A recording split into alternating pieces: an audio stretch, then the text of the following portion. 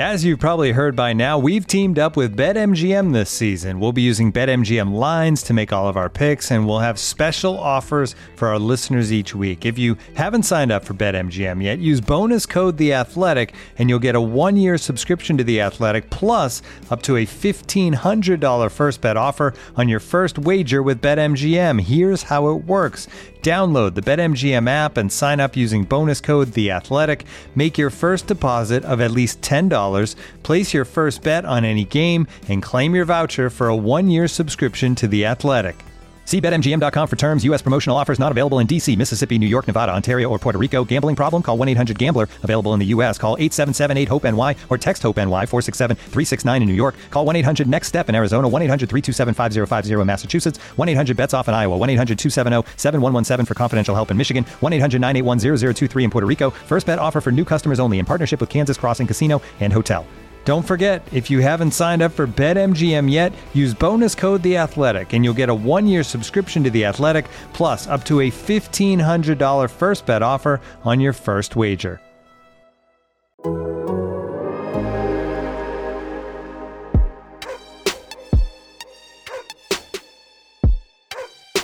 This is the Civilized Barking Podcast with Zach Jackson.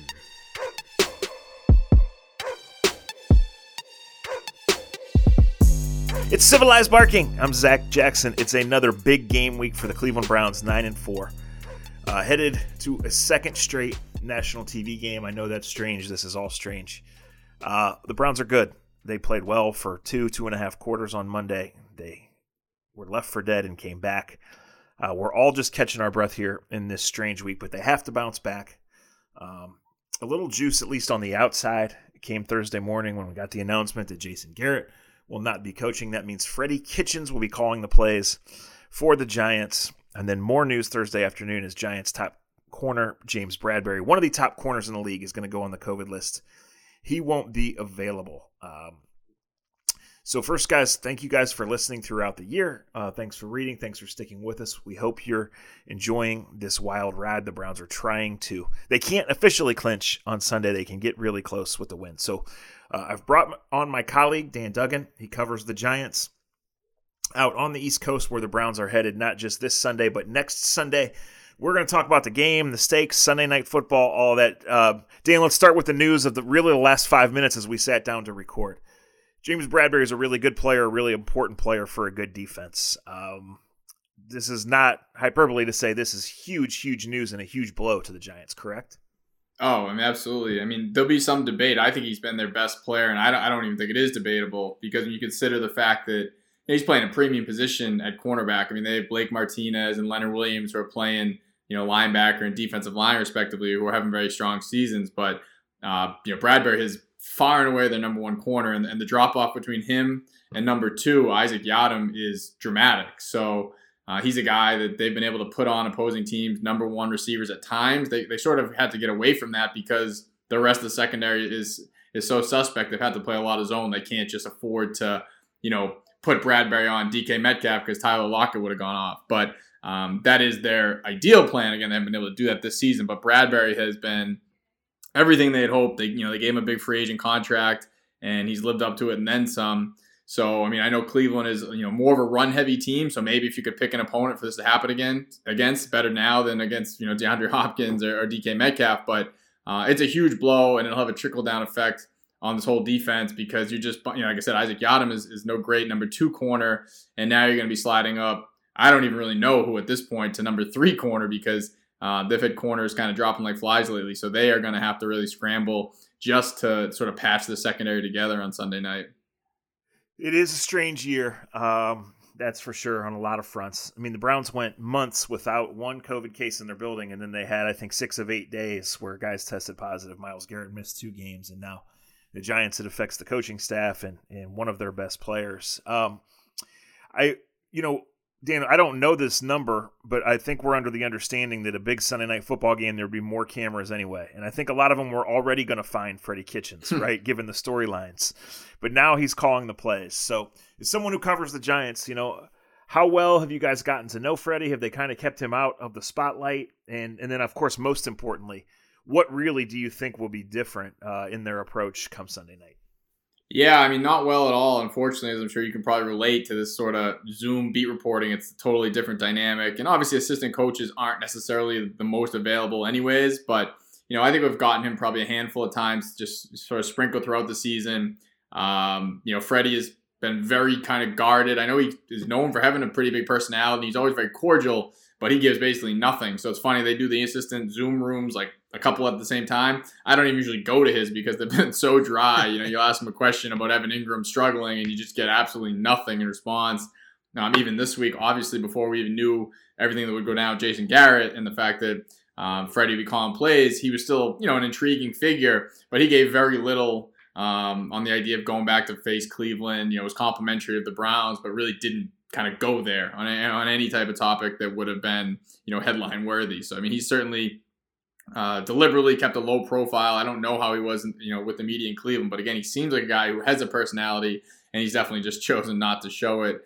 As far as, what him calling plays will mean, I don't know. You would know a lot better about him as a play caller because obviously I've only seen him as a tight ends coach, and I can't say I was locked in on the Browns the last couple of years. I don't think it'll be drastically different because, Jason Garrett has, been the offensive coordinator all season. He was the offensive coordinator when this game plan was put in for the Browns defense. So it's not as if, Freddie gets to take over and, kind of have the reins. He's just kind of going to follow through whatever plan the offensive staff and Joe Judge came together, for this matchup. Garrett is still participating in Zoom calls. The Giants didn't even go to the facility today because of Garrett's positive test. So really, nothing has changed for him yet. Now, of course, 3rd and 3 in the fourth quarter on Sunday, that'll be, Freddie Kitchens' call. That'll obviously be a little bit different in that, he might have a tendency that Jason Garrett doesn't, but they're going to be calling from the same play sheet. There's certainly no time for him to institute any dramatic changes. It's going to be a continuation of what they've done all season. Like I said, there just may be a situation where Garrett might have run and Freddie will pass or vice versa, but I don't think it's anything we're going to see them come out and run, 5 wides and do something crazy that they've never done all season. I think it's going to be look very similar and just with the minor tweak just based on each play caller's personality. Oh, then you really don't know Freddie if you think that. So I guess first and foremost, who's going to be the quarterback? Do you expect Daniel Jones to be good to go? I don't. This, even them having to cancel practice on, we're talking here on Thursday, this is a blow because, every day was going to be important to see him on the field, see how he responded. Because, he was dealing with the hamstring going into the Arizona game and did not look good at all. And then in the process, sprained his ankle on his other leg. So now he's got a sprained left ankle and a pulled right hamstring. That's he's like a game of operation right now. It's not a good combination. And he showed in that Arizona game that he has a ways to go as a quarterback when you just make him stay in the pocket. He was sacked 6 times, fumbled 3 times. He's a guy who has really found success this year by using his legs. So if you make him just a stationary pocket passer, he didn't prove that he could handle that. Now you add another injury. He did not move around great. The little bit of practice we got to see on Wednesday. I guess we can always see what happens on Friday. I just have a hard time imagining them putting him back out there after seeing how, he played in a limited capacity against Arizona. At the same time, having seen him play against Arizona, I don't think he should have played that game. So my opinion may not, coincide with how Joe Judge, sees things. His whole point has been if he feels Jones can protect himself in the pocket, is not, at a risk to further, aggravate that hamstring, then he'll play him. I just don't know. I don't know how you could have watched that game last Sunday and say, hey, if he looks the same, we're good with rolling him out there again. I think they have to step back and say, 50% Daniel Jones. It's pretty damning if you're going to say that's still better than Colt McCoy, who obviously people in Cleveland are familiar with, and he certainly is not, a very dynamic player by any stretch. But he did go in the game in Seattle, did not, do anything, particularly outstanding, but was able to kind of keep the offense on track, and the defense carried with that win. So if Daniel Jones looks the way he has, I think you have to go with Colt McCoy, and that's certainly not ideal. But I don't think it's ideal to play Daniel Jones on one leg, or he doesn't really have two. He doesn't have a healthy leg right now. Yeah, that's an issue. And trust me, from past Browns Decembers, we're all too familiar with these things going on. For the guys who run the Browns, this is about evaluation. It's about trying to get to the playoffs and see where you really stand. For Browns fans, this is about burying the demons. And as the Browns get on Sunday Night Football for only the second time since 2008, they could be looking at Freddie Kitchens and Colt McCoy. So they're looking some of those ghosts right in the face. So, but what it comes down to, Dan, this week is both teams need a win, right? The Giants are a game out in their division. The Browns are on the doorstep of the playoffs, but not quite there yet, and really, cannot afford another slip. So what are the Giants doing better? They're clearly playing better in the second half of the year. And is this team capable, with all that's working against them, of putting together an effort good enough to beat the Browns on Sunday night? Well, listen, I mean, like I said, they went into Seattle with Colt McCoy and won, so I'm certainly not counting them out. I mean, that was very impressive and really kind of made me a believer. Of course, they went right back and laid an egg against Arizona this past weekend, so sort of even things out a bit. But no, you see that performance in Seattle, and you certainly can't just count this team out. It's totally been their defense that has carried them. Their defense and their run game. It's a very old school style. Even when they were having some success there, it wasn't because Daniel Jones was playing tremendously as a passer. It was more that he just limited the turnovers. I mean, they struggle to score 20 points. They're the only team scoring less than them in the NFL right now is the Jets. So that kind of says something. But this is an interesting matchup because Cleveland, I mean, I know they just put up 1 million points. I mean, the Giants could probably do a 7-on-7 drill and not put up 40-something points. But it is kind of a smash mouth type team, and the strength of the Giants by far is their run defense. They're very tough to run against. They have a very stout defensive line. I mentioned Blake Martinez. He's a tackling machine in the middle of the defense. I would assume Cleveland, especially with Bradbury out, may try to open it up a bit. But you're going to be talking about Sunday night in East Rutherford. It might not be the best conditions to throw. I mean, looking out my window now, we got about 8 inches or a foot of snow. So it might just be a smash mouth 3 yards in a cloud of dust type game, and that's what the Giants kind of need to win anyways. So I definitely think they have a puncher's chance. They have a puncher's chance in any game because of how well their defense is played. But when you start kind of adding up with you're gonna have a different play caller, you're not gonna have James Bradbury, you're probably not gonna have your starting quarterback. That does add up, because Cleveland obviously is playing at a higher level and has all season. So the Giants are underdogs for good reason. Yeah, no, I think you said it right before. I mean, the Browns are still a run-first team, and they have the absolute best 1-2 running back punch in the league. They have an offensive line that can stake its claim as the best, certainly one of the 3 or 5 best in the league. But the last couple weeks, they have unlocked the passing game in various ways. And as soon as I saw the Bradbury news, I just thought, well, I just don't think, that the Giants can keep up. I think that the Browns will find a way, to, even if it's a little bit of a slog early, even if they're a little bit hungover early, I think the Browns are going to get to 20 to 24 to 27. And without the help of turnovers, I don't think the Giants can. Is that fair? Yeah, no, I mean, I totally agree. And again, like we got the Bradbury news right before we started this. I mean, that's a huge, huge blow. And like you said, Cleveland has been clicking a bit in the passing game. So I would think that they're going to be open to airing it out a little bit more. But yeah, I don't see how the Giants, whether it's a injured Daniel Jones or Colt McCoy, I don't see them putting up 24 or 27 points, which I think will be necessary to win. And again, I said that the strength of the Giants defense is their run stoppers up front, but like I said, Cleveland they can basically run on anybody, so it's a little bit of strength against strength there. So I'm not projecting that the Giants are going to come out and shut them down, because they have had a few games where teams have run on them, but it's just the type of matchup. If you're going to draw it up for the Giants, okay, you're going to try and run against us, well, that's at least playing into our strength.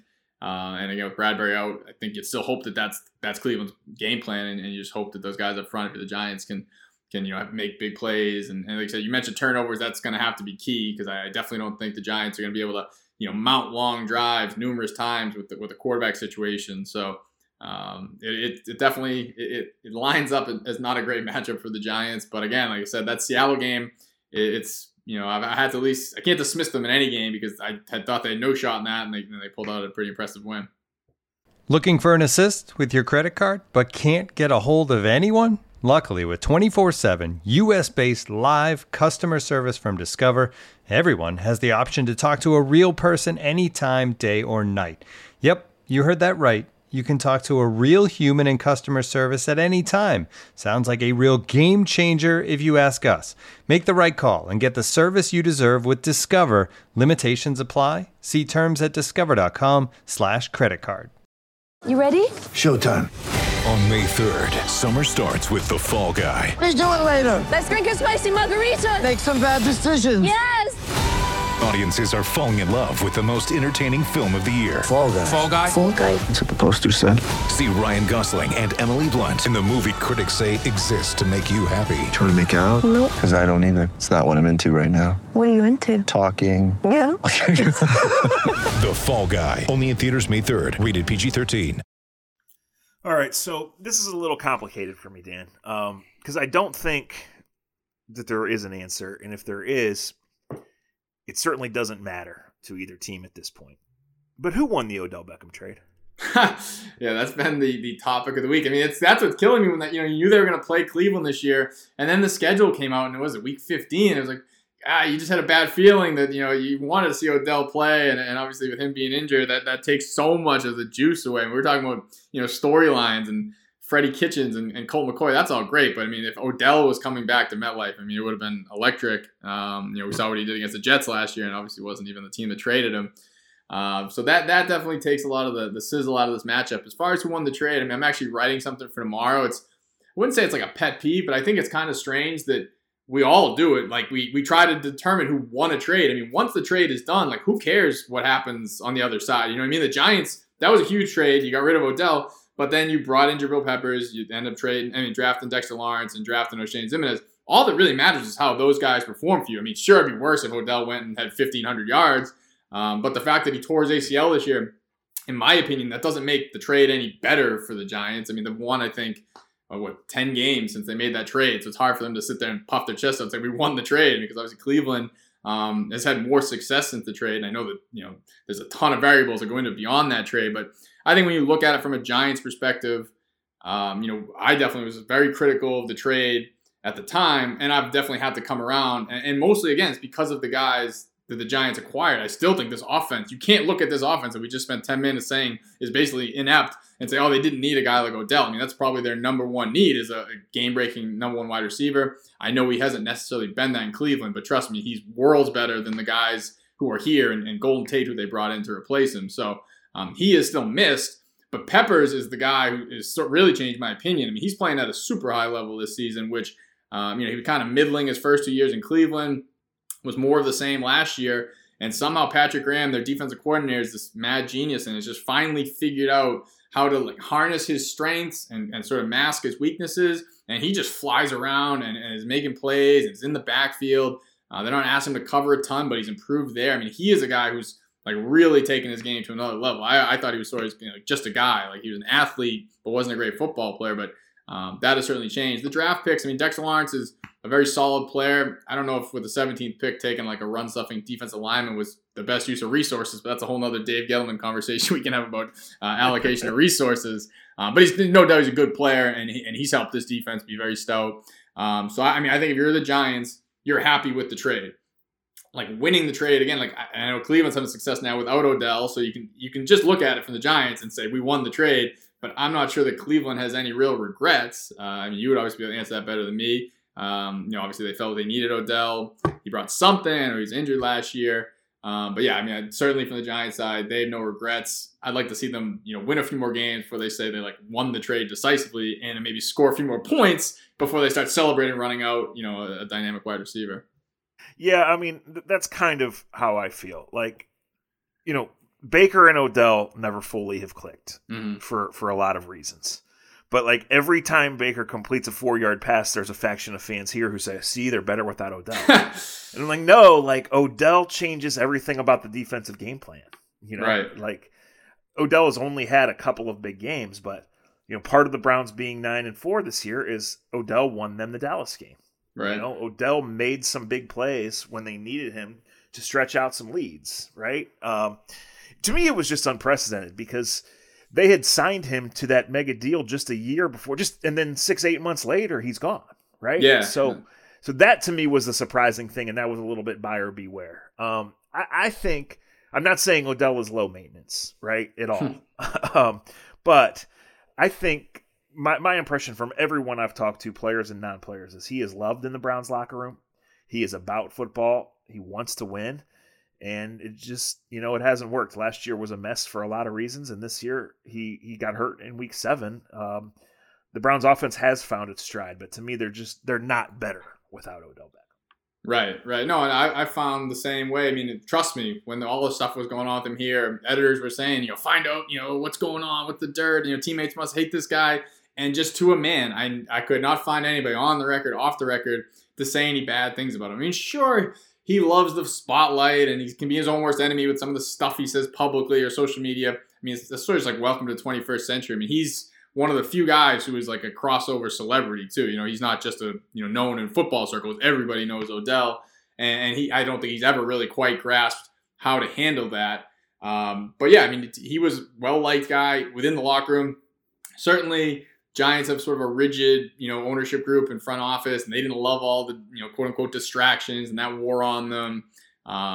But, I think that's a little bit silly and overstated because between the lines, the only successful season the Giants have had in basically a decade was 2016, and that was all the defense and Odell. Like, he literally carried them to the playoffs. I know everyone wants to make a big deal about the boat trip and how he didn't play well in the playoff game, and that's all fair and true. But they don't win 11 games that season without Odell just absolutely carrying an offense that was, completely powerless without him. I mean, he would just take a slant 80 yards to the house like once every 2 games. It was just, it was amazing to watch. Certainly he's not that player anymore.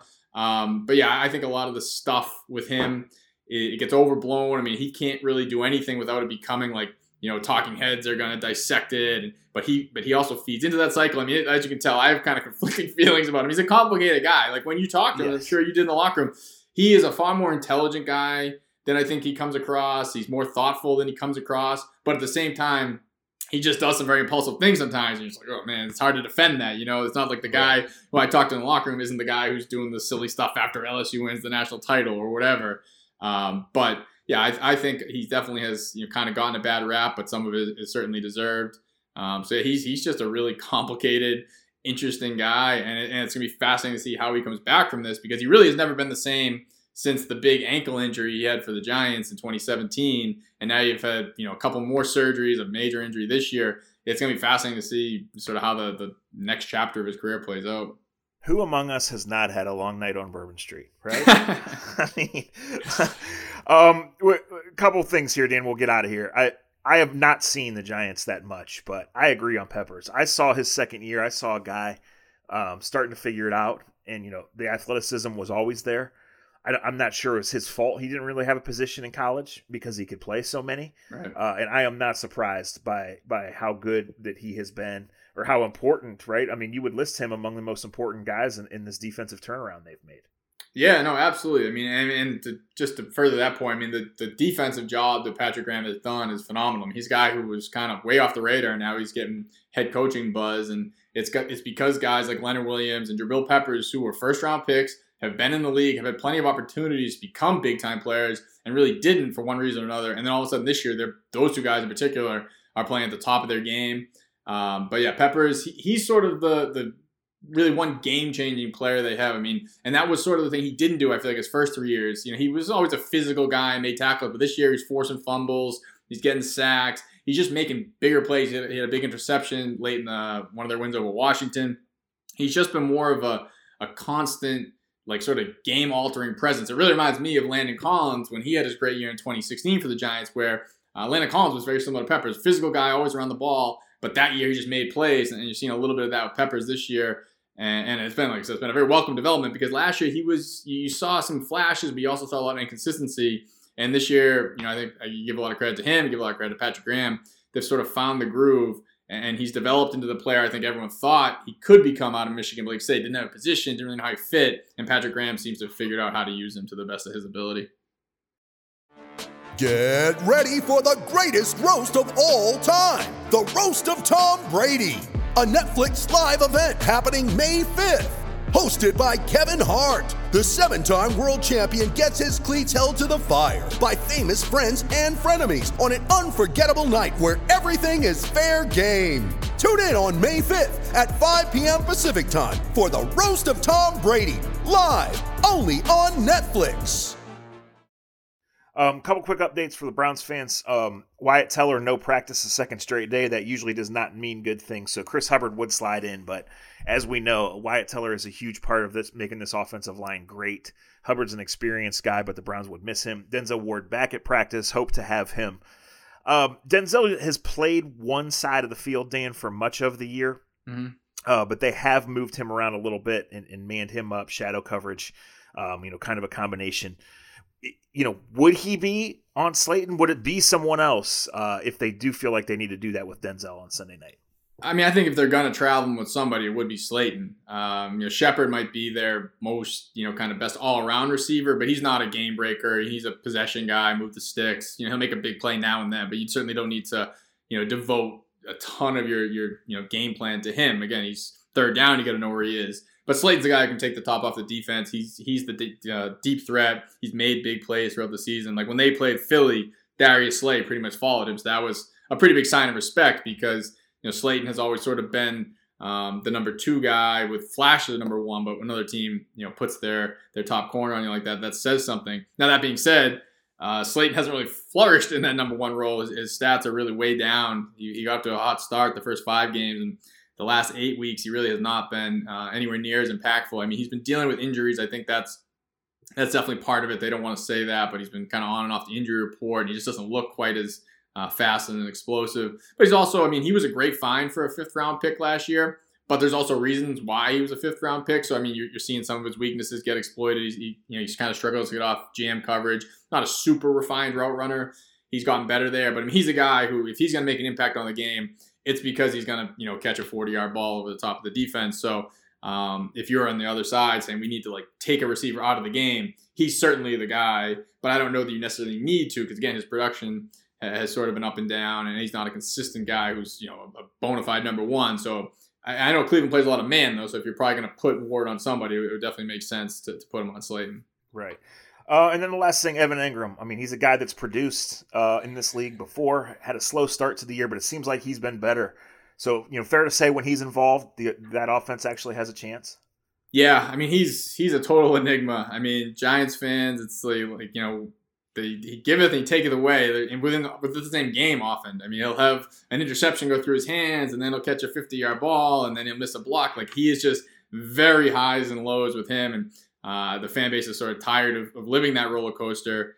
And I understand it because you see the physical talent is definitely there as a tight end. He's definitely a matchup problem, but no coaching staff has really figured out how to unlock that potential, and there's definitely a lot of inconsistencies there where it just feels like there's been a disproportionate amount of turnovers, whether he was targeted and someone stepped in front or ball went off his hands, or even there was a fumbled exchange on an end around. It just feels like a lot of bad things have found him this year. But at the same time, he's their most dynamic offensive player with Saquon out. So certainly defensively, you have to account for him.